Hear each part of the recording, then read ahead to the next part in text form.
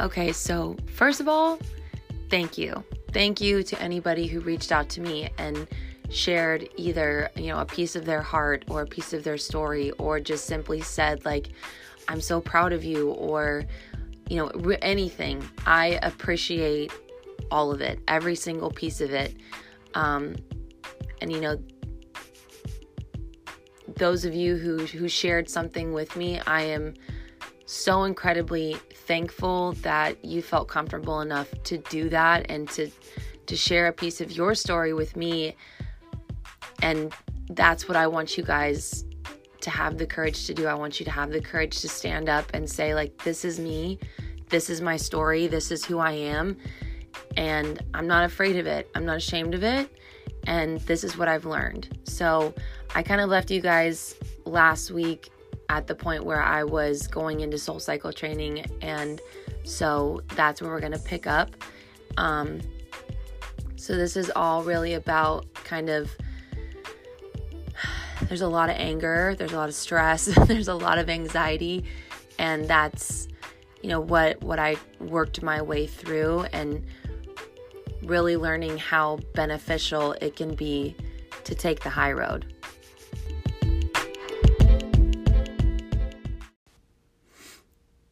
So where I left you guys off last week was I was getting ready to go to SoulCycle training, and so I was pissed. I was pissed, and I had to come back home halfway through because his little sister was getting married, and I needed to be home for that. And when I came home, I pretty much knew, that's when I knew, not pretty much, no, there was no doubt. I knew that my marriage was over. And then some things came out later, but we'll get there. So I went back to New York, finished. I was in a state of sheer panic because I had no idea where I was going to be placed. I was originally supposed to go to Denver, which I've already told you guys all of that. And so instead, they, for one moment, wanted to send me to San Francisco, or like San Jose. So like just a little bit south of San Fran. I've said it before, San Jose is incredible. It's beautiful. It's stunning. The people, my gosh, are so nice. They remind me a lot of people from Dallas. Very welcome, very hospitable, the whole thing. It just wasn't my place. I just knew it wasn't home. So then I go to Palm Beach, and my mom and I road trip down, and that was such a trip. And, so that's where I found myself, as cheesy as that sounds. And that's really the place that I learned and I discovered that I need people. I have been so bad for my entire life about keeping people at an arm's length or further away. And now it was even worse because I did not trust the one person that was supposed to keep me safe and love me unconditionally for my entire life. He literally ripped my heart out and stomped on it. So like, what was I supposed to do? Just like blindly trust people again? No. I became very jaded. I became very angry. I became very brash. And there's like, I was pissed off. I was pissed off. And that's not me. My parents noticed a change. My sister noticed a change. I just wasn't the same type of person that I had always been. I felt very hardened. I felt like I needed to be this, like, just tough, no bullshit kind of girl. Because that's what I convinced myself was going to keep me from getting hurt in the future, was just to trust people less. And when I was in Palm Beach, I I really don't even have the words to, which is bizarre, and kind of unfortunate for a podcast, but I don't have the words to describe the kind of people that I've found myself are with in West Palm Beach.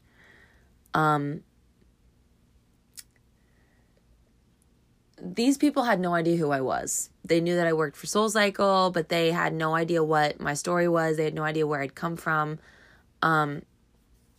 And I was actually working at the same time with Lululemon and also SoulCycle. And the manager of Lululemon kind of knew what my story was and all of that. And so she was kind of up on it.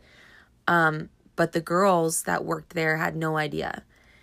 And something that I've always struggled with ever since I was in middle school is the ability to trust people enough to be really good friends with people. I've always had friends, but I just keep them at a certain distance because I've always been terrified that people are going to judge me for things. Who isn't scared of that? And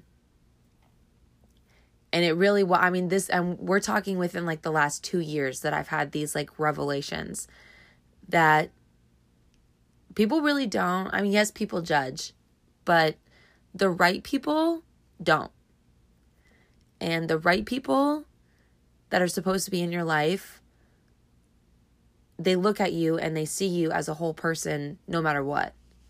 And this group of girls just really took me under their wing, and a lot of them honestly were much younger than me. And they didn't see me as a washed up divorcee. They saw me as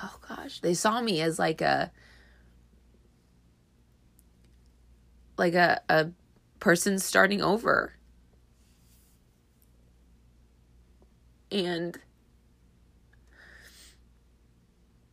one of the hardest things about going through a divorce is the fear of what people are going to look at you as. And the fear that they're only going to see you as this one thing. Be like, oh yeah, that's Ellie. She's divorced. And I went to this place and they looked at me and they saw me as Ellie, the SoulCycle instructor, or Ellie, the girl that just moved from New York, or Ellie, the girl that, doesn't know anybody. It's the word divorcee never came out of their mouths. And they loved me. They took me as I was, with all of my sarcasm, and they accepted me. And slowly I started to open up. And I let people in on little parts of my life, of my journey. And they would look at me and say okay, what do you need? Do you need anything from us? Can we do anything for you? I'm who are you people? What did I do to deserve such incredible people like this? I'd been told for years that I was the source of all of his unhappiness. Basically, everything bad that could happen in his life was because of me. Why do these people want to be my friend? And, I ended up getting separated and getting divorced when I was in West Palm Beach. It all happened when I was down there. And that's actually when I told my parents So that's like, my parents had not a clue. I mean, they obviously like could tell something was up because he wasn't coming down to see me. Part of my deal with going to Palm Beach was that I wasn't allowed to go home, or I wasn't allowed to go to Dallas, or really anywhere for that matter. And that may have been a blessing in disguise because I wasn't allowed to be tempted to go home. And so I literally had to be in this city with brand new people and rediscover who I was and what I wanted to do. And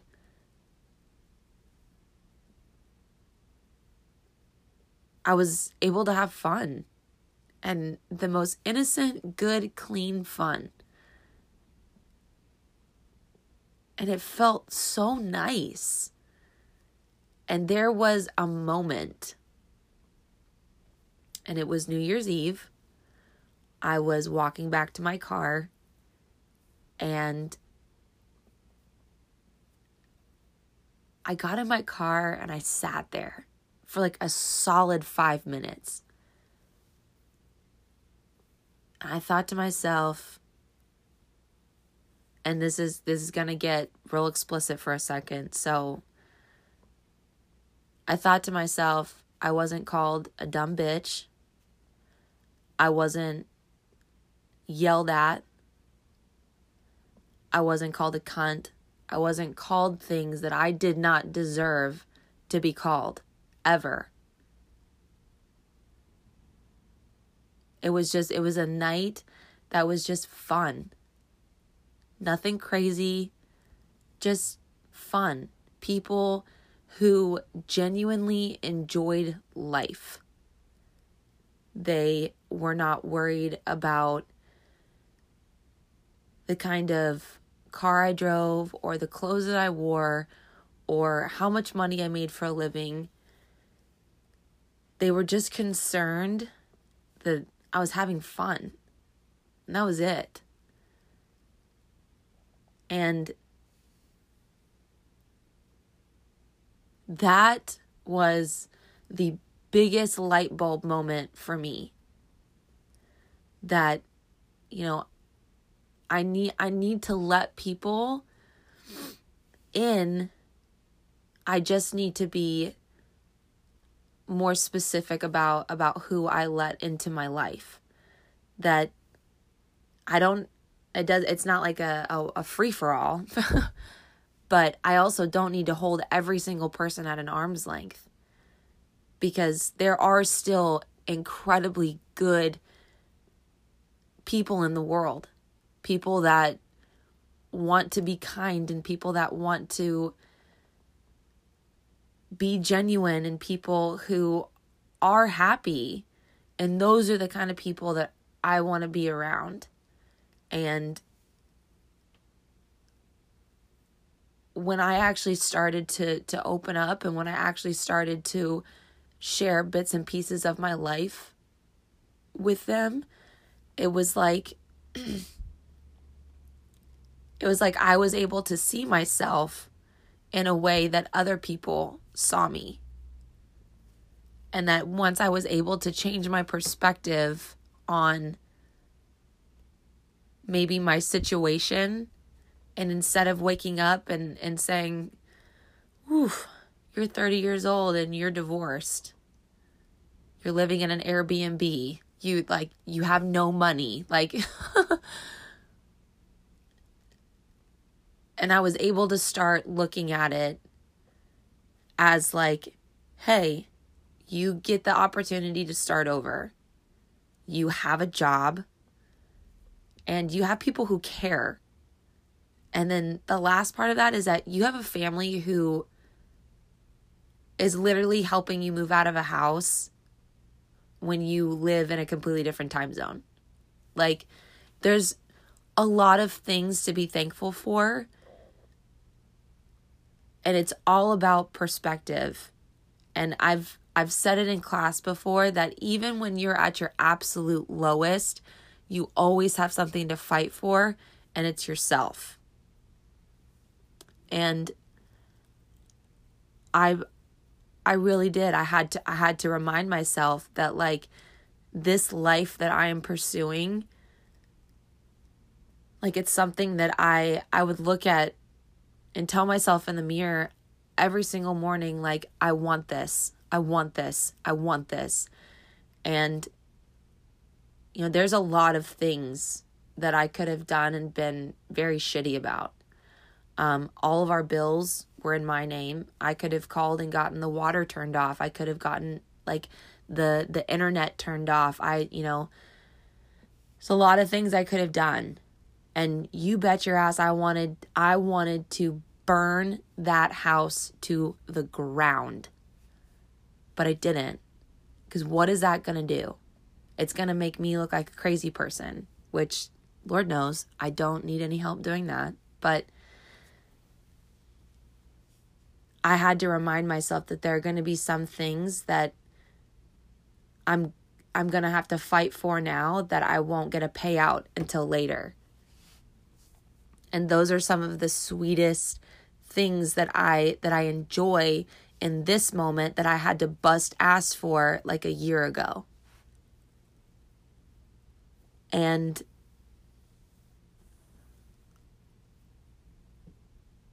I think the biggest transformation moment was when I realized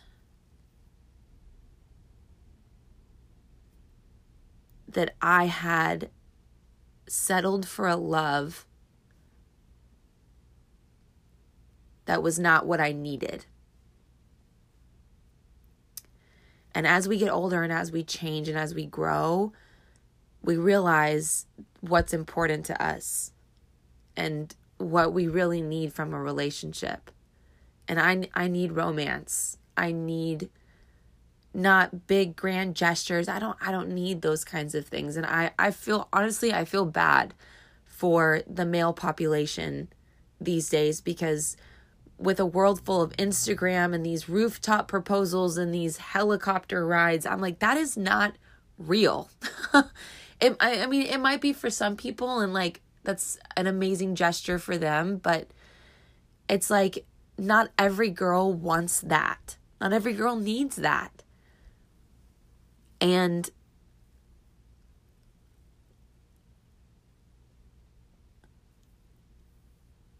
I had my eyes opened to, I'm gonna like uncontrollably cry.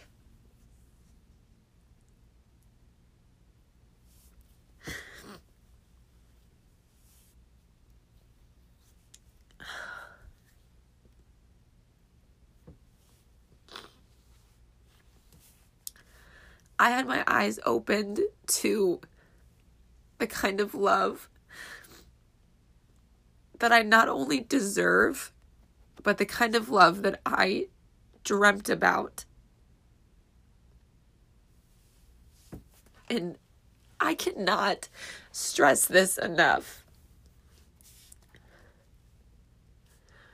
that I think one of the biggest, most important lessons that I have learned over the last 2 years is that male, female, doesn't matter. The kind of love that you desire, the kind of love that you dream about exists. It's not always the romantic comedy, the love story. Like it's the feeling. And the person that will be willing to give that to you exists. You might have to wait, and you might have to put up with a lot of bullshit and date and, do not ever settle. If you don't get that indescribable feeling, like the kind that when you talk about the other person, like all you can do is smile, that there are no words for you to describe how you feel, that's what you wait for. And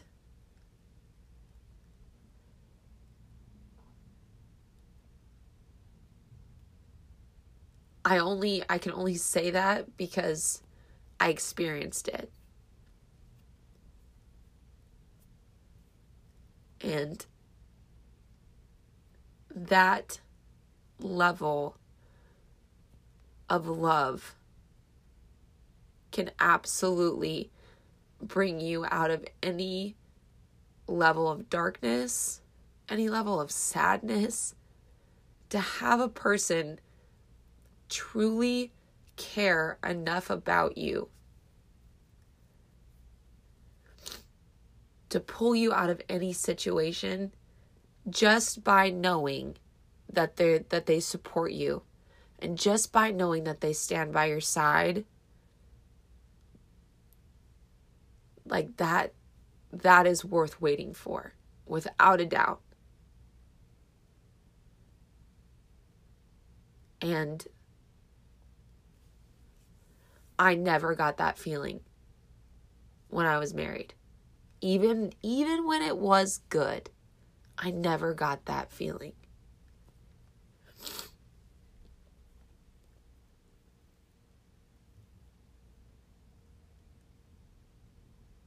And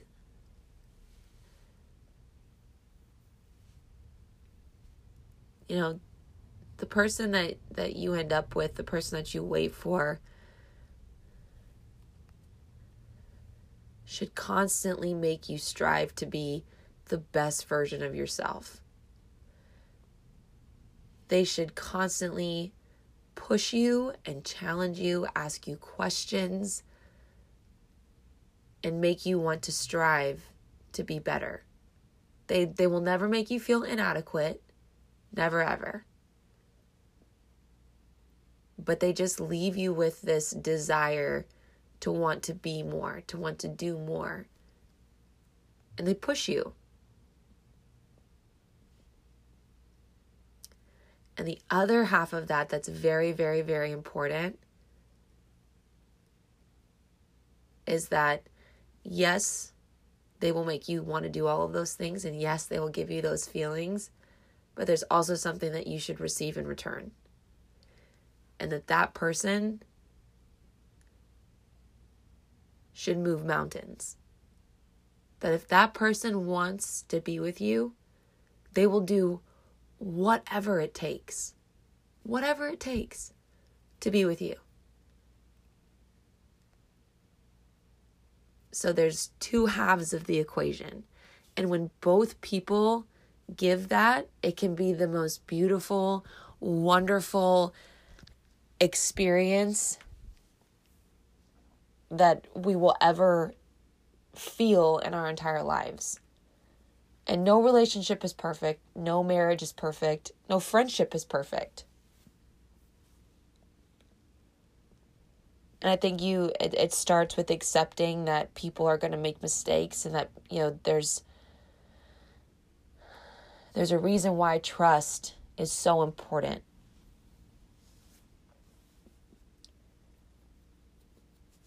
And we have to be aware that the things that we say to people can affect how they trust us.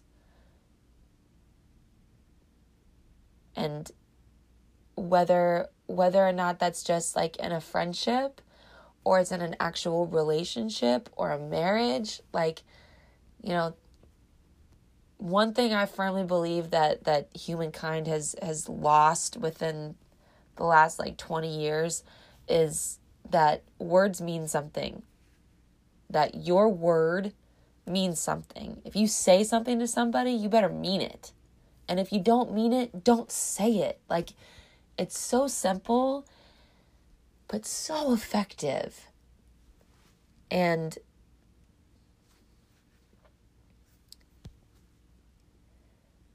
it's always going to be easier to take the low blow. It's always going to be easier to be mean and to make somebody feel as badly as you do. But what good is that going to do? Do you want to be known as the person that just makes other people feel bad? Or do you want to leave people feeling better than they did 5 minutes ago? So when people do shitty things and say shitty things, I mean, there is like a moment where you take a deep breath and you fix your face and you say, like, is this moment worth it? Is this moment, the way that this person is making me feel, is it worth tearing down everything else that I've ever done, the type of person that I am? Is it worth what it is that I'm about to do or say? And what I found out is that no, it's not usually worth it. So you stand up tall and you say, I'm better than that.